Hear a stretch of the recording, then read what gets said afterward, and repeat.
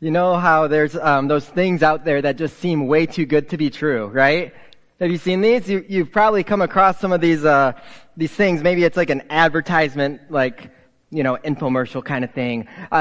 I thought of just a couple of them that make me kind of chuckle. The first one is an anti-aging cream, right? Anti-aging cream. It seems just too good to be true, right? You put this cream on apparently and you're supposed to be younger somehow, stop aging, or at least look like you're a little bit younger, right? That's the idea. But what I don't understand is, and forgive me, I don't use an anti-aging cream. I need like a look older cream if they have that.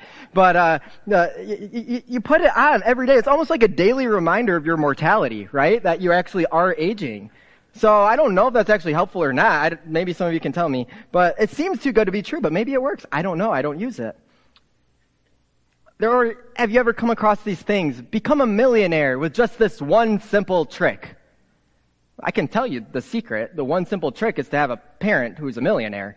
Okay? There you go. Just go figure that out and you'll be a millionaire. Great. Okay. Or excuse me. My laugh caused me to cough. I've been, you know how like, it seems like our devices like are always listening. I'm not talking conspiracies up here. It just seems like you talk about something and all of a sudden there's like an ad for that thing, right? So some of you might know, and if you don't know, you now do. I have like this heart's desire to be able to grow a beard, and it just isn't happening, and it just hasn't been happening. And somehow my phone knows this, and so I'm on Instagram, and I'm getting all these advertisements for these grow a beard in 1 week remedies, okay? And get this, this is like my version of an anti-aging cream, I guess. They're like, you're supposed to like put this cream on your face, right? And then after you rub that off, then they have this thing, it looks like a tiller or something, rotary tiller, and you like scrub it on your face, and it's supposed to magically make a beard appear. It seems a little too good to be true. I have not purchased it. I won't be, just to let you know. We're just where we're at. Seems too good to be true because it is. It is, right? These things are too good to be true. In fact, there's only one thing that is as true as it is good, that is as good as it is true, and that is the good news of Jesus Christ. The good news of Jesus Christ. Today, we're going to look at some things, some false teaching that promises a version of the gospel that may seem like good news, but it's anything but. It is empty. It is void of anything of worth. In fact, it leads not to life, but completely to death. So that's what we're going to look at today. This was the question we drew for our last week of our series from a hat. So one of you submitted this. We pulled it out last week, and I had a week to get ready for this. So just a nice, easy one. It's fine. This is the question. There are a ton of New Testament warnings against false teachers, but then in Philippians, Paul appears to be okay with preachers that have bad motives. So are they false teachers, or did they just have bad motives? Either way, how should we respond? That's what we're navigating together today. And so I'm going to bring some clarity to what false teaching is. We're going to take a look at what is going on in Philippians in this Paul passage because I have to, because I was told to. And that will give us a guide then for discernment so that we ourselves may not subconsciously believe and fall into the trap of false teachings. Does that sound good? You ready? Say I'm ready. So ready. I heard that. All right. The New Testament, it's pretty amazing if you look at it. Every single book except for one book in the New Testament warns against false teachings. Yeah, every single one. And if this could be a Jeopardy question someday, so if you're training, I'll give it to you. The one book that doesn't address false teaching, does anyone have a guess? I don't think I heard the one. It's Philemon, which actually was another question in the hat I didn't get to pull out, but I'd love to preach on again someday. But it makes sense that's not mentioned because that's a very personal, very brief letter. And so it doesn't fit in that. But every other book in the New Testament warns against false teachings. So I think this is a big deal that we need to pay attention to. You see, we shouldn't be surprised by this. We know the battle between truth and error, it's been raging ever since Genesis 3. Remember, the father of lies, Satan, he is the chief of all false teachers. He's the father of lies. And in that garden, he spoke a lie that almost sounded true, and it was believed. And time again, that same type of thing happens throughout history. So what is false teaching? Here's our working definition for us to hone in on. False teaching is any idea that adds to, take away from, contradicts, or nullifies the teaching, you could also say doctrine, that is, given in the Word of God. Anything outside of this or added to or taken away or twisted in a certain way or that is counter to or over and above this, that's false teaching. You might read that and you might go, okay, I get that, no problem. I just won't listen to that kind of teaching. I'll be good. I'm good. No problem. It's not that simple though, is it? Look at what Paul said in his letter to Timothy, his second letter to Timothy, 2 Timothy 4, 3-4. The time is coming when people will not endure sound teaching. But what will they do? They'll have itching ears that will accumulate for themselves teachers to suit their own passions. And they will turn away from listening to the truth. And they'll wander off into myths. We are so prone to wander. And it is in our nature to drift away from the truth. That's why elsewhere in Scripture, specifically in Jude, it says we must contend for the truth. To contend. I think this is a very important word for us to latch onto. To contend is to fight. To fight. We do not passively accept anything thrown our way. We actively pursue, because without actively pursuing the truth, we will drift and be drawn into false teachings that suit our own passions and tell us what we want to hear, not what we need to hear. So we're going to look at this Philippians passage, and we're going to see what is going on here. And so a little context, you may remember that Philippians is one of the letters that Paul wrote while he was in prison. So he's in prison, and the main focus of the whole book of Philippians is to seek joy in all our circumstances. And he writes this while he's locked up in prison. So let's look at God's true word, Philippians 1, 14-18. And because of my chains, most of the brothers and sisters, that is, other Jesus followers, most of the brothers and sisters have become confident in the Lord, and they dare all the more to proclaim the gospel without fear. Now, it is true that some preach Christ out of envy and rivalry, but others out of goodwill. The latter do so out of love, knowing that I'm put here for the defense of the gospel. But the former preach Christ out of selfish ambition, not sincerely, supposing that they can stir up trouble for me while I am in chains.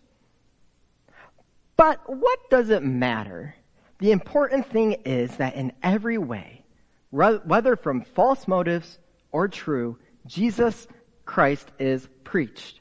And because of this, I rejoice. Thank God for his true word. So if false teachers are a very real threat, if they do significant damage, what is up with Paul being cool with these people that he's talking about? He's rejoicing in what they are teaching, but he's also kind of pointed out some things in there that didn't sound like something to rejoice over, right? So let's break it down a bit. The first thing we need to note is that the ones Paul is mentioning here, they are indeed brothers and sisters in Christ.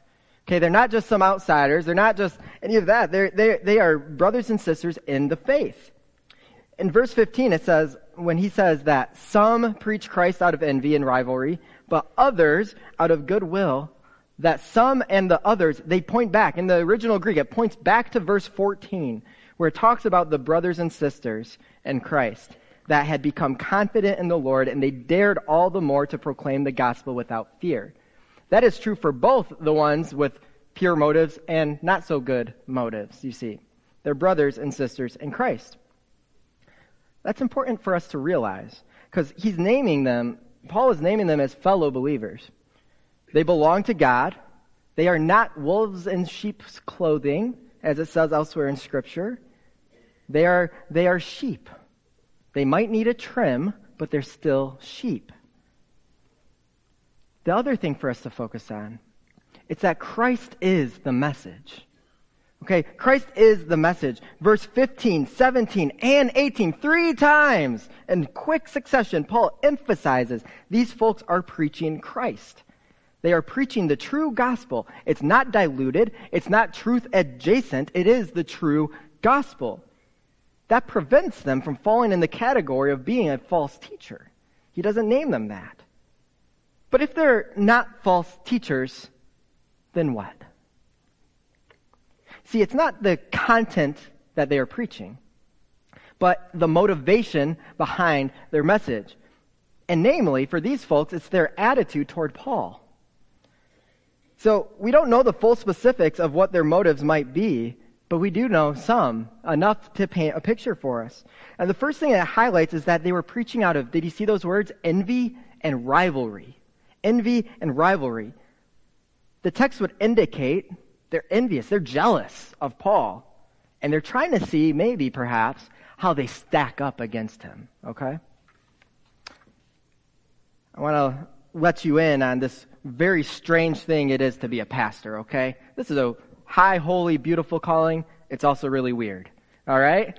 Can I say that? I did. It's true. The pastoring business is kind of weird. Because you have to do some serious and deep work. Without serious and deep continual soul work, us pastors can quickly fall into a place that's true for any of us and any of the work we're called to, where we feel inadequate, or we feel like we're not good enough, or we feel we have that imposter syndrome. You know that? And I'm told that never goes away. And the pastor, down the block, clearly they have a whole lot more going on for him because they got like 3 more cars in the parking lot. And their parking lot's not crumbling beneath those cars. Hypothetical. We fall victim to the poison of the comparison game. So all of us pastors, in our human moments, in our weaker moments, we wonder, can we measure up to these other pastors we know? Can I preach like they can preach? Can we do that? Am I as smart as them? Am I clever? Can I hold attention good enough? Can we organize worship in a meaningful way? Can I give a message where I get really loud, really fast? And then I bring it down real low in a dramatic flair that they will remember. It's weird, right? This is kind of weird stuff. And it can, as you can see, very quickly become this unhealthy thing, this ungodly thing. Your motivations and your focus can shift into an unhealthy place. And these teachers that Paul is talking about, they're not competing with Pastor Kevin or Pastor Kurt. It's Paul. They're competing with Paul. You know Paul. Saint Paul. Saint Paul. This is Paul. But Paul's now locked up. And maybe, out of this unhealthy human side of them, they think, it's my chance. My church is going to double in size. I'll show everyone that I can preach as faithfully as Paul can preach. I'll use his time in prison, God bless him, to further his kingdom, to preach the living daylights out of all of these people. Of course, all to the glory of God. See, later it says in the text, they preached out of selfish ambition. That was their motivation. Selfish ambition. But Paul, he never once says that what they preached was a false gospel. These teachers, though their motives are wrong, their faithfulness to the truth of God's word was sound, and they delivered the true gospel. And for that reason, Paul rejoices. He knows who the real enemy is. He knows how the enemy invades the church through false teachers. But that is not what is happening here. It's not what is happening here. This is the part that makes him a saint, right? He doesn't care what others think of him. He doesn't care about any of that. He cares about people knowing the good news, the true news of Christ. and he will let the Spirit work out the rest and do the work in these other preachers that they need to experience and go through. See, the Word of God, when it goes out, it will accomplish its purposes. And that's what happened here. The Word of God went out, and God will accomplish his purposes. But at the same time, because I was told to answer this, what should our response be? It is a good question. What should our response be? That's kind of a weird tension. Those motivations, but the gospel's still good, but the motivations. Well, think about it. The reality is, we almost never know the motivation behind what someone is saying. Right? We only get what they say. It's very hard to know the actual motivation behind it. I could be up here, and my motivation could be, I want them, Matt made me laugh by saying how funny I am, which brought him to want to get engaged. Hey, praise God, he used that, right? What if my motivation was up here, I want a standing ovation because of how funny I am today? You don't know that. I could be up here. It's not my motivation, but it could be. We don't know the motivations. We can know the content. We can hear what is being said. And what are they saying? Is it true? Is it true? Is Christ preached? Is it sound theology? Is it on the firm foundation? Then like Paul, we rejoice. We may not know the motivation, but we know the message, and so we rejoice. Paul here, he happened to know their motivations. We're not sure how he knows that. Maybe it was through the early church rumor mill. I don't know. But Paul, he knows their motivations, and yet, even still, they preached the truth, which means they didn't let their bad motivations stand in the way of God's good news. And so, because of that, Paul rejoices. We know there is only one who is perfect. Jesus Christ alone is perfect. Jesus Christ alone was without sin. So every preacher, every teacher, aside from him, is sinful. That means that, as Paul himself declared, he said, I'm the chief of all sinners. I've done it all. But to the glory of God, he still works in and through me, right? That is all of our prayers. If Christ is preached, the true message is preached, his light, right, shines through a broken vessel. It shines through those cracks and those crevices. His word will still go out, an imperfect person, to accomplish his perfect purposes. It always has.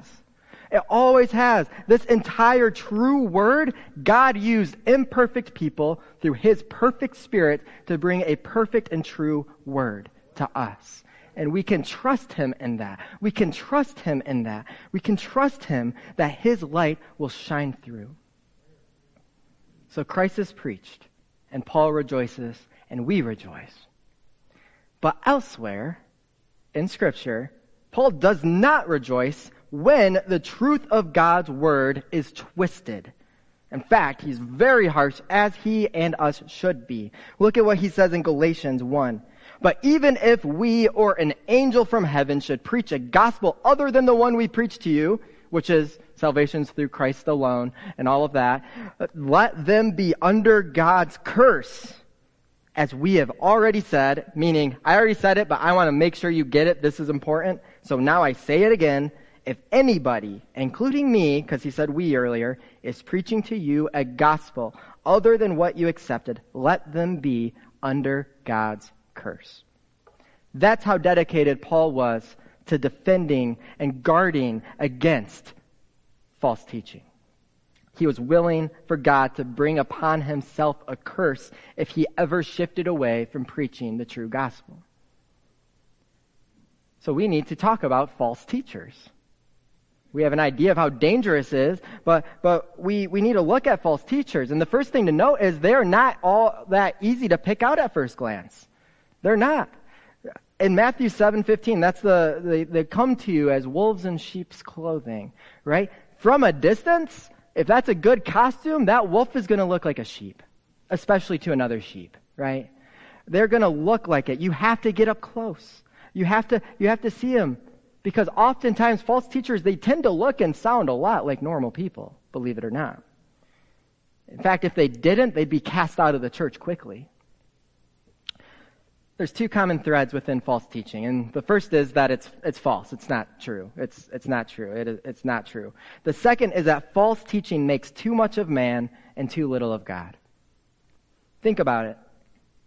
If God is not our God, if God isn't the focus of our life and all we do, if he's not central to our faith and our teaching, then that means someone's sitting in that space, and we've likely put ourselves in that space.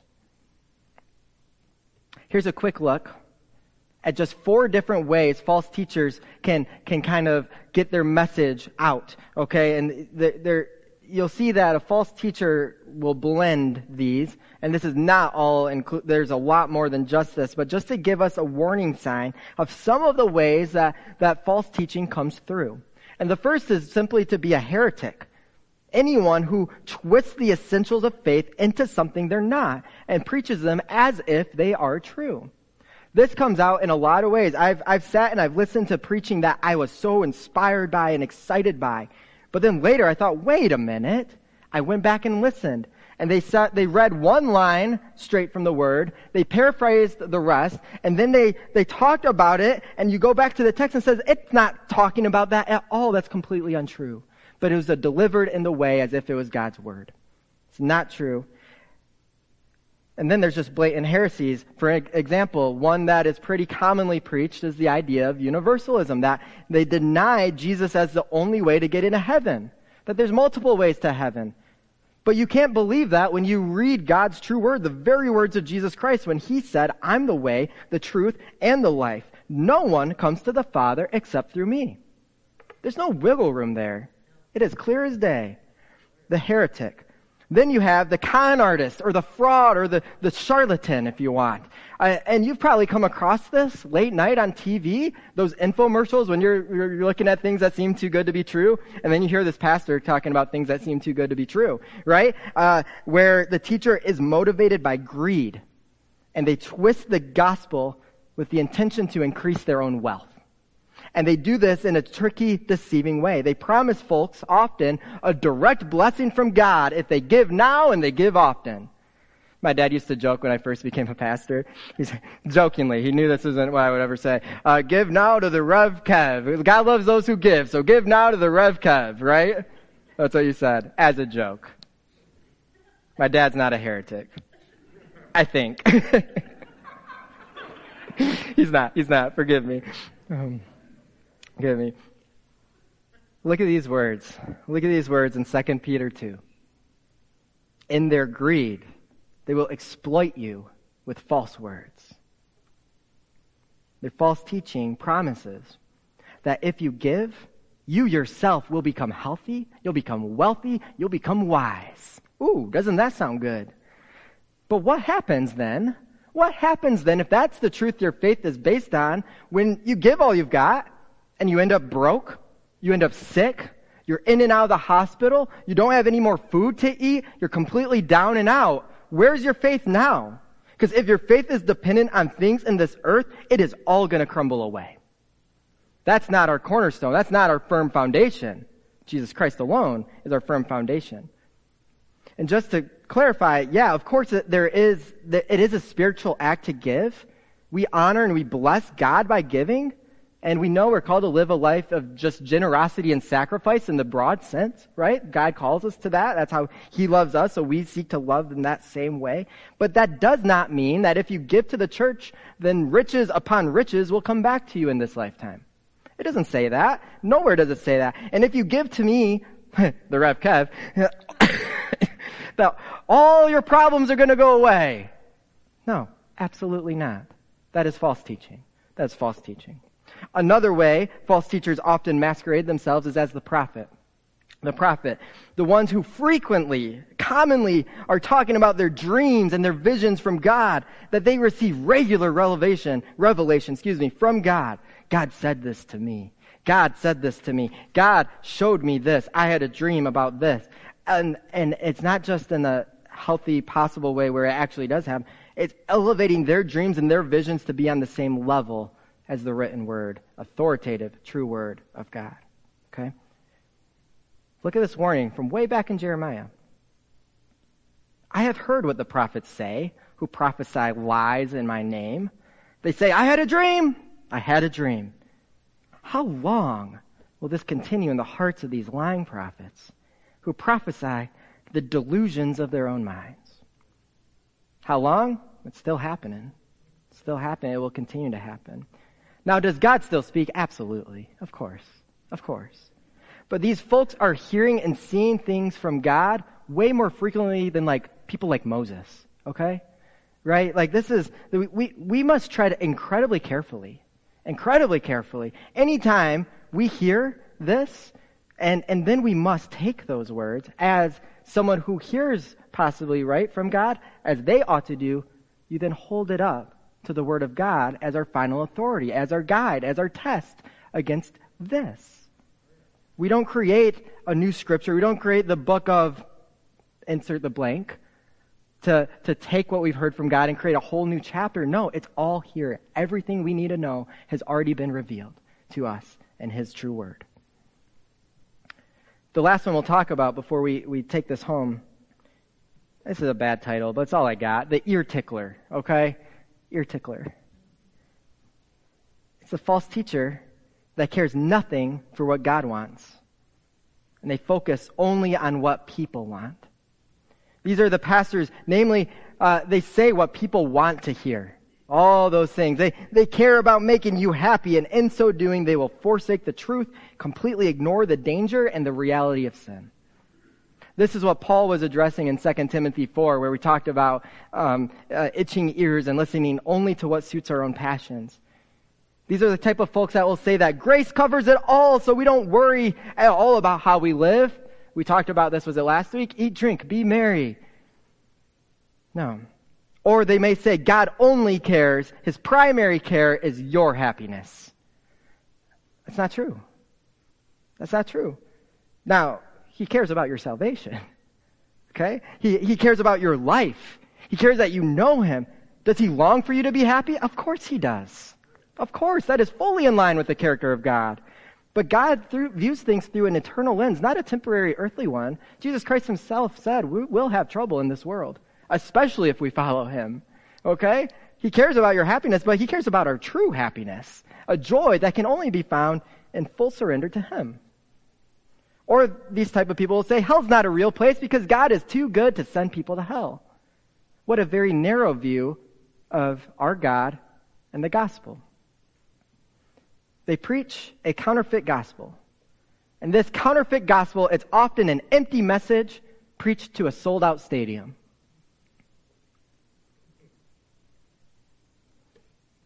That's just the smallest tip of the false teaching iceberg.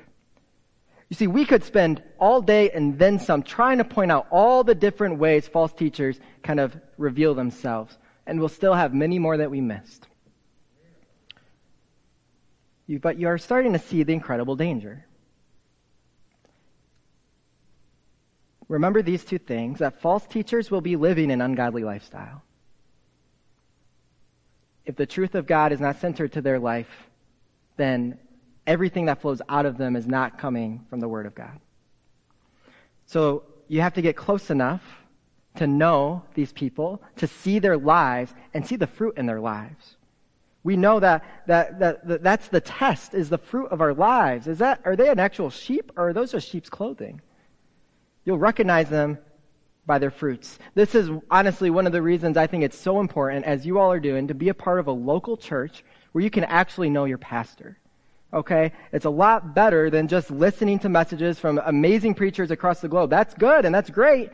But if you saw me and I preached a message about giving, for instance, and then the deacons are like, homie, you haven't given in 4 years, that'd be a problem. You would call me out, as you should. We give very faithfully. Take it up with the deacons if you need to test it. But, excuse me, the fruit reveals our faith, right? You have to get close enough to know the person. And at the same time, false teachers, they will mix heresy in with truth. Okay, it is packaged in an appealing way. Read the book of Jude to really hone in on this. Okay, Jude really takes this head on. It often will sound true. False teaching will often sound true, but it isn't. John Piper said this: everyone says true things from time to time, even the devil. Remember his temptations of Jesus in the desert? Yeah. And that brings us to our final and primary area of focus in this work. We could try and look at all the different false teachings and all of that, but why would we do that when we have a guide? The first and primary work we must do is the work on ourselves. What do I mean by that? I mean, are we discerning enough to determine truth from error? Meaning, we have to gird ourselves up to discern this true teaching from false teaching. When you know truth, when you know sound doctrine, when you seek to know the heart of God, you are regularly seeking the heart of God. You do not need a master list of false teachers. You will be able to discern through the Spirit for yourselves where teaching goes astray. For instance, does someone have $1? Anybody, like, in their pocket right now? Anybody? Does they have $1? This is just me trying to make you healthy, wealthy, and wise. I promise. Oh, Sally wins the lotto. I'll give this back. Okay. You guys all know this is $1. From where you're looking, does this look like a real dollar? You probably believe it's a real dollar because you trust Sally. I trust you too. This is a real dollar. I could look at this. I could say, okay, give me the master list of all the counterfeit bills that have ever been made. And I could look, and it will take me hours because there's a ton. Or I could know the marks of a true dollar bill. And I simply need to hold it up to that. And I'll know. Why am I wasting my time on all this other stuff when I could be basking in the truth of what makes this $1? That is the story of our faith. Why do we waste all our time with that when we have the truth right here? This is what we are called to know. And this is what we are called to hold up against every single thing you ever hear when it comes to God. I promise you, I am seeking to be as faithful as I possibly can to accurately bring you the Word of God. But I am doing it trusting that you're also doing your work by taking my words and holding it up to the Word of God yourself. That is the primary task for us, because when we know the truth and sound doctrine in the heart of God, we will know when teaching goes astray. We know Jesus is the truth. Said it himself. And to know that truth, you must know God. If you want to know what's true, you must know God. And to know God, you can't just hear about it. You have to sit in his very presence and calm yourself before him and submit yourself to him. To know God, then, is to know the truth. We know, as Jesus himself said, the truth will set us free. And the presence of God, the truth of God, will protect us and guard us from all false teachings and anything that goes counter to his way. Psalm 91 says this: whoever dwells in the shelter of the Most High, that is, whoever is seeking the heart of God and resting in his presence, whoever dwells in the shelter of the Most High will rest in the shadow of the Almighty. I will say of the Lord, he is my refuge, he is my fortress, my God in whom I trust. Surely he will save you from the fowler's snare and from the deadly pestilence. When you look at the context of this psalm, that's about false prophets, false teachers, okay? He will cover you with his feathers, and under his wings you will find refuge. His faithfulness will be your shield and rampart. Friends, we must be diligent. We must be diligent. Look at Pilate as your greatest warning, who truth stood before him, and he had to ask, what is true? What is truth? He believed the shouts of the masses over the truth that gently whispered, I am he, before him. What is truth? As he stands before you. How do we protect ourselves from believing false teaching? We sit in the presence of God. We come to know the heart of God through the reading of his true word, through prayer and supplication to our God who loves us dearly. We have to engage with this on our own. This is the sword of the Spirit. In fact, if you haven't brought your Bible to church in a while, I encourage you next week, bring it along. Nancy and I talk about this a lot, but both of us, and some disagree that you shouldn't scribble in your Bible. I understand that, and I honor that. I underline things, I write questions that stand out to me. I'm not adding to Scripture, I'm engaging with myself in the Word of Scripture, okay? I encourage you, bring your Bible, look at it in context, and see what it means. Contend for the truth. Study his Word, know his Word. Don't just passively receive it. Actively fight to know the truth. Proverbs 35, every word of God, every single word of God proves true. He is a shield to those who take refuge in him. The best way to protect ourselves from false teachers is to contend to know the truth for ourselves. False doctrine prevents godliness, while sound doctrine promotes godliness. False doctrine promotes sin, while sound doctrine prevents sin.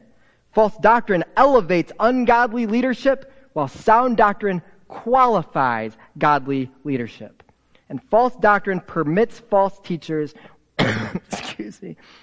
while sound doctrine protects against false teachers. So we, as the people of God, as Hope Church, we will contend for the truth, to know our Lord and Savior. For Jesus, He is the way. He is the what? The truth, and He is the life. We are nothing outside of the one who gave us everything. So we will contend to know Him and give Him our everything. In the name of the Father, Son, and Holy Spirit. Amen. Let's join our hearts together in prayer. We thank you, God, for being the way, the truth, and the life, for showing us the way, for being the only way, for revealing yourself so that we might know how to follow you.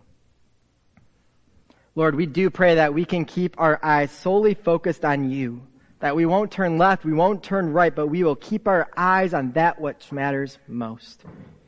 Give us discernment and wisdom as we seek your heart, God, to know your truth, to contend for that truth.